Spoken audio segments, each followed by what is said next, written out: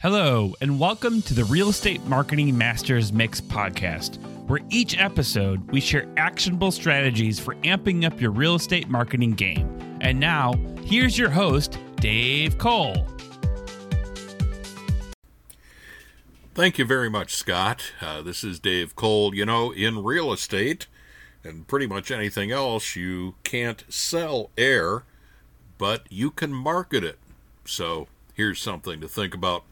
You know, it's a fairly well-known generalization in the building industry and beyond that most people spend up to 90% of our time indoors.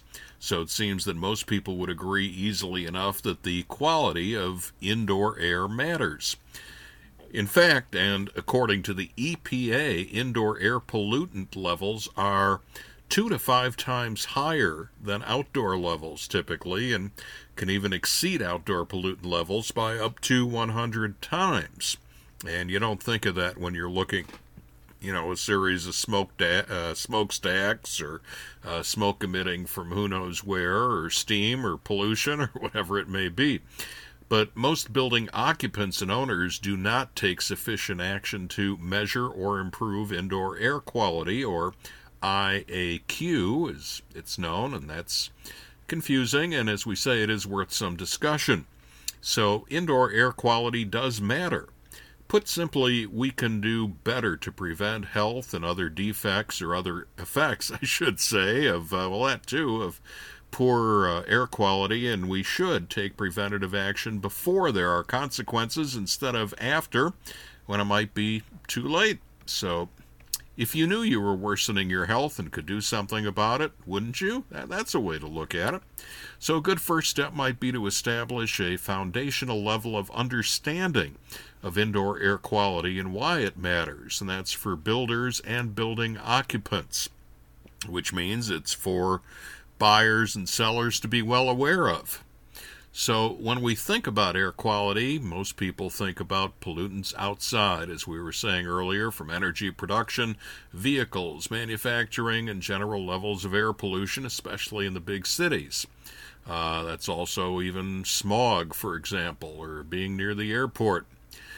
We often have the idea that going inside will protect us from pollution, especially when a building has air conditioning and ventilation systems. Heading inside on a hot day, especially with air conditioning, it can sure feel like the air gets better, but not necessarily. Cooler air is not more pure if it's not properly treated, and air without smell does not provide a guarantee either. The air we breathe inside buildings and structures could be as dirty or worse than outdoor air. Air is often stagnant or is recycled through inadequate systems, possibly carrying and even harboring pollutants. As we build and renovate even tighter to increase energy efficiency, building professionals must endure a structure that will have proper ventilation, filtration, and humidity controls to safeguard the health of those inside. Now, don't worry, we're not here to sell you a new air conditioning or a purification system. It's just to make the point. So this is not a commercial, don't worry. The health effects of poor air quality can be mild or severe and can appear immediately or even gradually over time. Mild health effects might include eye, nose, throat, and lung irritation, coughing, dizziness, headaches. What else have they got on this list? Fatigue, increased stress, lack of sleep, digestive problems, allergy symptoms. I know it sounds like one of those, commercials for a drug, and the side effects are even worse, but that's the point we want to bring out. There's research to indicate that poor and even stale air affects our ability to think creatively and clearly. Our understanding of air quality and its effects on us all is still developing. The health effects of poor IAQ are often summarized as sick building syndrome, a term that has been popular but not exactly fully defined or understood in recent years. The effects of poor indoor air are becoming clearer, but with so many potential causes and exposure levels, the exact cause and effect of each contaminant on each occupant is not always clear. In the U.S., from what I'm reading, indoor air is not regulated, obviously, in the same way as outdoor air. The EPA sets outdoor air pollution levels, and the Occupational Safety and Health Administration, that's OSHA, sets building ventilation standards and regulates specific substances. But there is not yet an agreed-upon set of healthy indoor air quality standards. California and New Jersey, for public employees, are the only states to set comprehensive indoor air quality requirements as they regulate ventilation and the levels of specific pollutants. Although the COVID pandemic has helped to reinvigorate air quality concerns as a topic, these concerns actually are not new.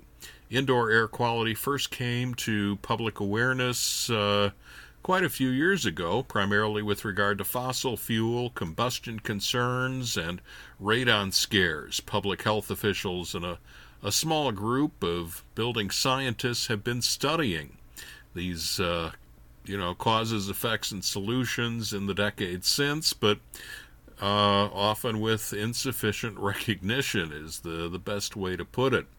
So let's take a quick look at the top indoor air pollutants and causes.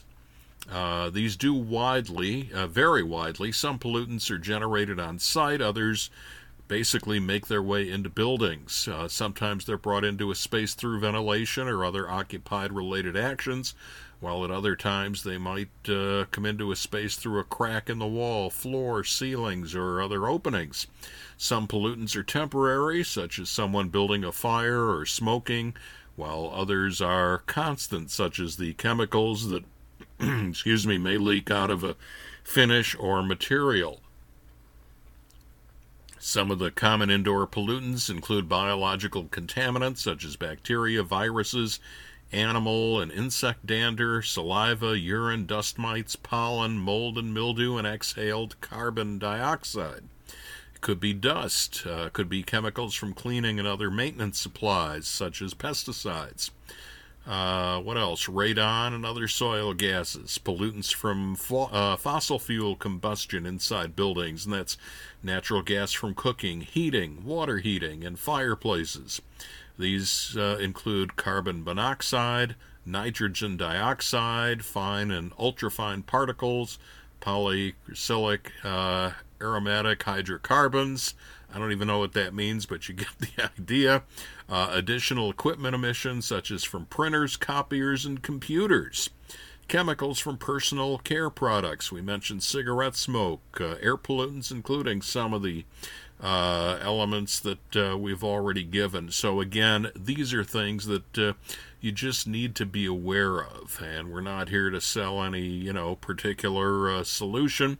The benefits, of course, reduce illness, eliminate pests, alleviate allergies, make buildings more pet friendly, possible improve sleep, not necessarily for commercial building folks, increased energy efficiency, maybe even increased building value and lower stress levels. So these are things to think about in terms of presenting real estate. Maybe there's some type of certification, some type of work that's been done to improve the indoor environment that you can point out that older house or that older commercial building down the block or around the corner, maybe they haven't done or they don't have. It's another way to get an edge, make people aware of an advantage, or even for use in your personal life.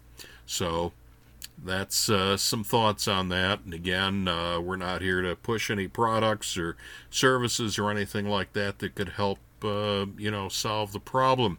There really isn't any single measure to be able to determine indoor air quality, but there's steps that we can take. Just one set of ideas on your own. You maybe use your senses and check the building and also yourself. Do you experience headaches, nausea, dizziness, or breathing difficulties inside a built space? Do you feel better when you're not inside a particular building? Do the symptoms come back when you re-enter the building? Do you see visible problems like mold or mildew? Do you note any leaks or flooding, standing water? Is the space particularly humid? Not every place has. They may have a room temperature, but not necessarily the humidity. Do you smell strong chemical type smells? Do you see any stored chemicals like paints or solvents? Are there any spilled chemicals? Any pesticides used regularly on the site? So these are some things to be looking for and consider. It could make the difference of you getting a listing or maybe be able to increase that asking price. You never know. But for now, I'm glad we cleared the air on this. This is Dave Cole.